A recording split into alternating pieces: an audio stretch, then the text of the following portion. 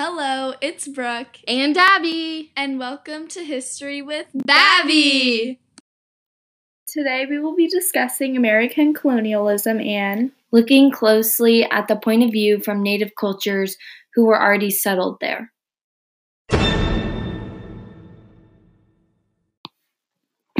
So tell me, Brooke, how did colonizers colonize, and what did they do to make this process work?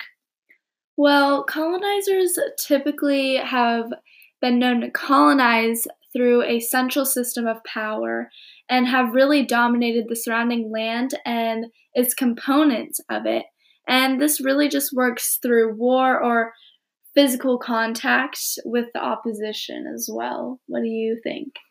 Yeah, I remembered that colonizers came to Virginia, they sailed here, and unfortunately, they abused the knowledge of the natives living there to understand how the land worked, and then they progressed to killing them to make them slaves. If they revolted, then they were punished. Yeah, exactly. Explain why or how you think America became important to Britain. Honestly, the way I look at it is America was just free land for Britain, and they wanted to increase their wealth and power, so they spread out and went to the land. They wanted to establish an American colony in hopes to find silver and gold, and they wanted the materials there that they couldn't obtain or grow in England so they could open up a new market for trade. What do you think? Well, America really became important to Britain because Britain was often tied to the Americas due to their trade or even by the way they were governed. So these colonies frequently depended on Britain for goods and supplies, and Britain also co-depended on them because Britain deeply needed money to pay for its war debts. Do you think the colonists were justified in breaking away from Great Britain? Well, I believe the colonists were rightly justified from breaking away from Great Britain just because it is even clearly stated in the Declaration of Independence that there has been multiple occurrences that have stated the colonist problems against the king. Some of the one colonist problem that's widely known would be that the king taxed all of the colonists greatly, and that was just one big reason, and there's obviously many more for why they broke away. So what do you think? Yeah, I totally think they were justified because Britain was taxing them without allowing them to have representation in Parliament. The Declaration of Independence, like you said, has a whole list of complaints which justifies this breaking away, and the complaints were just stating out why the king was so horrible to them, and so, yeah, it makes sense.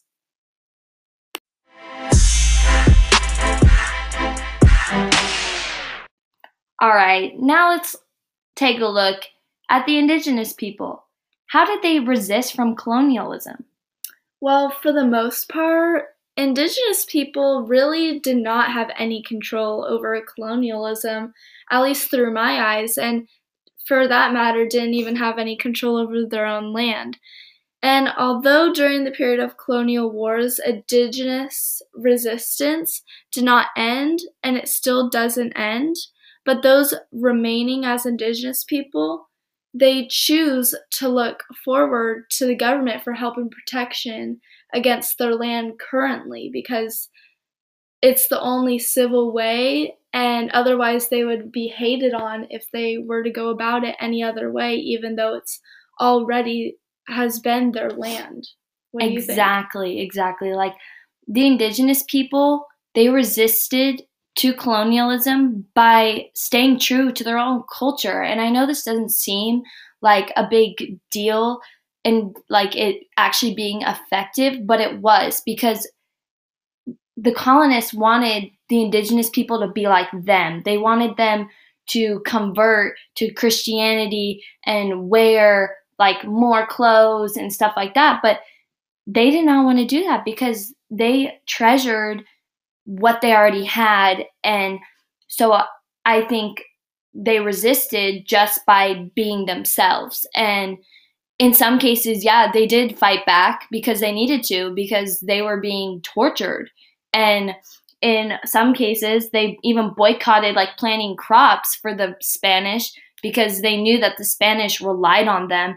And if they didn't do their jobs, that there wouldn't be a balance for the colonists anymore. So it was like just important that they did that. That was a perfect way to put it. So now explain to me what you believe the interaction between the different social groups in early America and how you see that as. Yeah, so from like a racial perspective on the social classes, the Spanish saw themselves as more privileged because they were white, and they believed themselves more advanced because they had guns and they had like horses. They had like some way of like transportation other than like walking. And as well, they were immune to some diseases because they had already been like exposed to them. So up against the natives who were just like pure and didn't have any type of conflict with disease, they had no chance and they would die. And life between these groups was very unfair. The Indians were being enslaved and punished just because their skin was a bit darker. And the Spanish only looked at the natives for labor. That's all. How would you see this? Honestly, from a different perspective, looking at it economically, the different social groups in America consisted of the gentry, the middle class, and the poor class. And for everyone who doesn't know, the gentry is known as the upper class. Only the gentry was able and allowed to vote because most people, and including the government, believed that if you were upper class, you were not knowledgeable and smart. Like, you knew what you were talking about based on the amount of money that you had. While the middle class and lower class were completely disregarded and weren't allowed to choose someone as a president who could represent them or even benefit them and their family to succeed further in life. Definitely. So, in what situation do you think a revolution is justified? Well, personally, I believe that a revolution is completely justified when the government betrays the purpose for which it rules, such as the good of the people, life, liberty, property, or even overusing their power in any single way.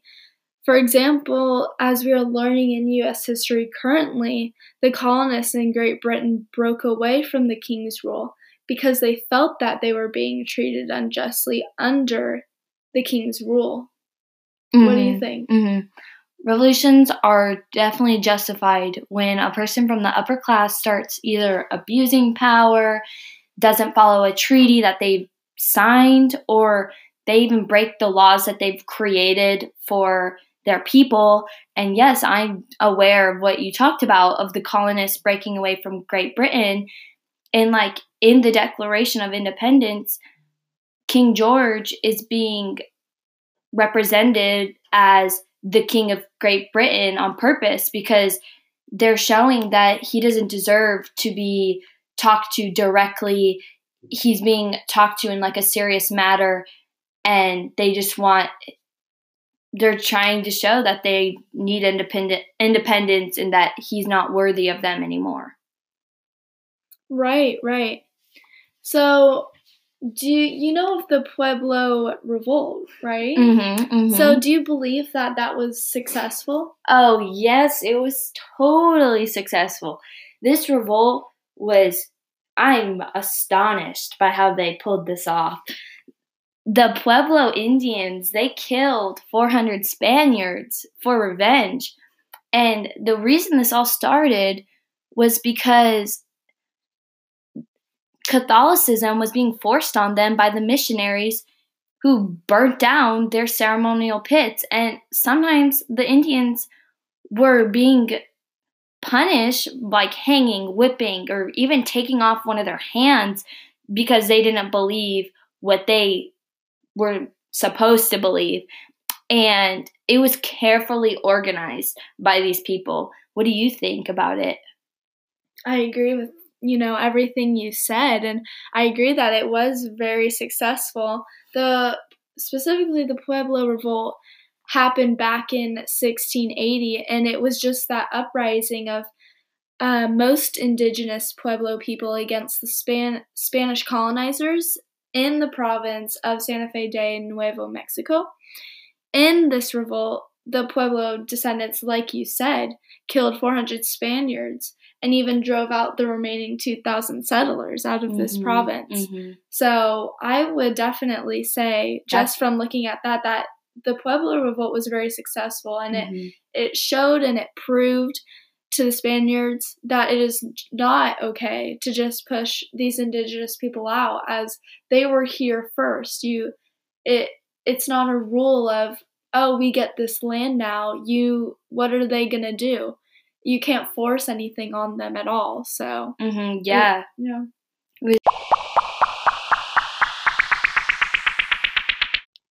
Hello, everyone, and welcome back to Discussion Time.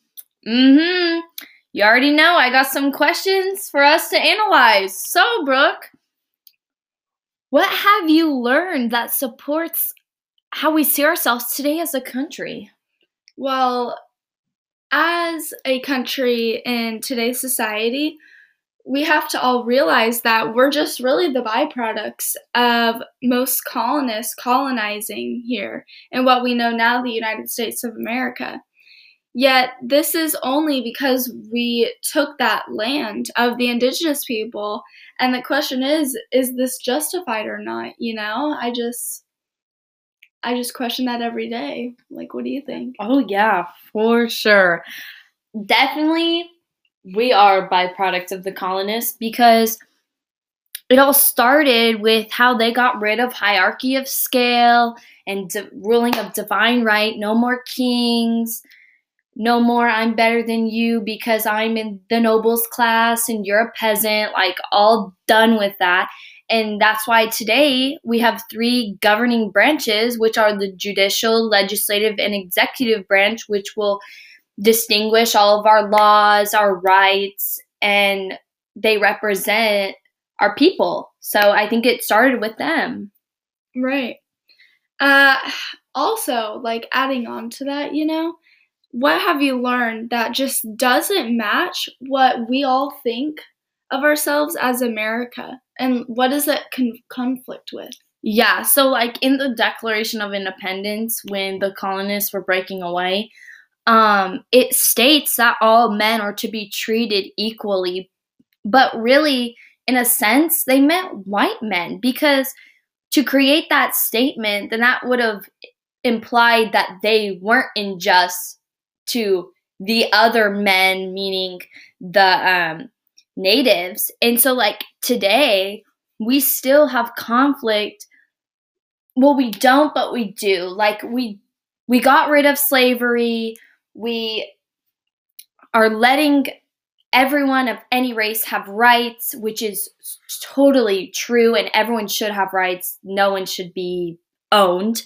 But because of all of that, some people will still like act racist, and it just doesn't make sense, because that we all live by the Declaration of Independence and our Constitution. So really, we're breaking the law by being racist, and I think that's wrong.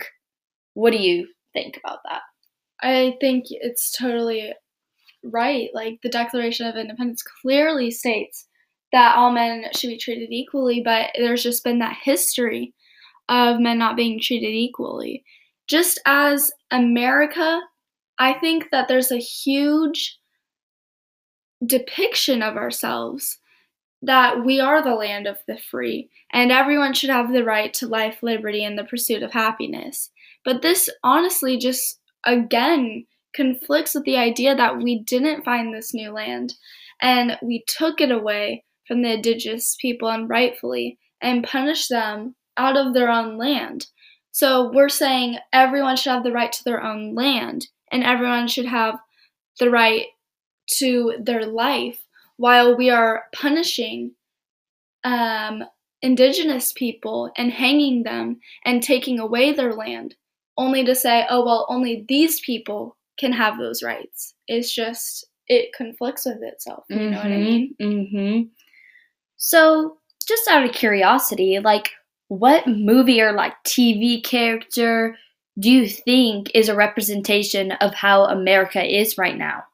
Well, I believe that a great parallel of America as a movie character is much like James McCoy. He plays Kevin Wendell Crumb in the movie Split. I believe that America is divided currently, whether it be through political beliefs and etc. James McCoy plays a key role in acting out the condition of having multiple personalities, being that they all think very differently. There's just really no way to depict America as a whole, but these multiple different personalities would definitely suffice. And now, Abby, what do you think is a good representation of a movie character, etc., of America? Well, I couldn't really limit myself to a character. I thought as a whole, like the movie Scream, the horror film, would be like America, because the Scream guy goes around terrorizing people for no reason, just because he's a serial killer. And he kills them. And these people don't do anything wrong. It just happens to be fate, I guess. And I think this is America because, like, we get in conflicts with other countries sometimes over things that are kind of like, okay, why is this being brought up? And like right now for us, that would be Iran. And so Iran would be playing like the serial killer. And then we are like the people that are kind of, no, we're not dumb, but like in the movie, just running around hiding in closets. Like, I feel like sometimes I don't want war in any way, but sometimes you have to face the problem. And so I think honestly it was good that America didn't fire back at Iran, because there probably would have been a war, and I don't want that in any way. That's terrible, and taxes will increase, and everyone will be sad, and it's just not a good time. So, yeah, it's definitely that movie, for sure. Thank you so much for listening. See you guys next time. Today's podcast was brought to you from the sources of History is Fun and National Geographic.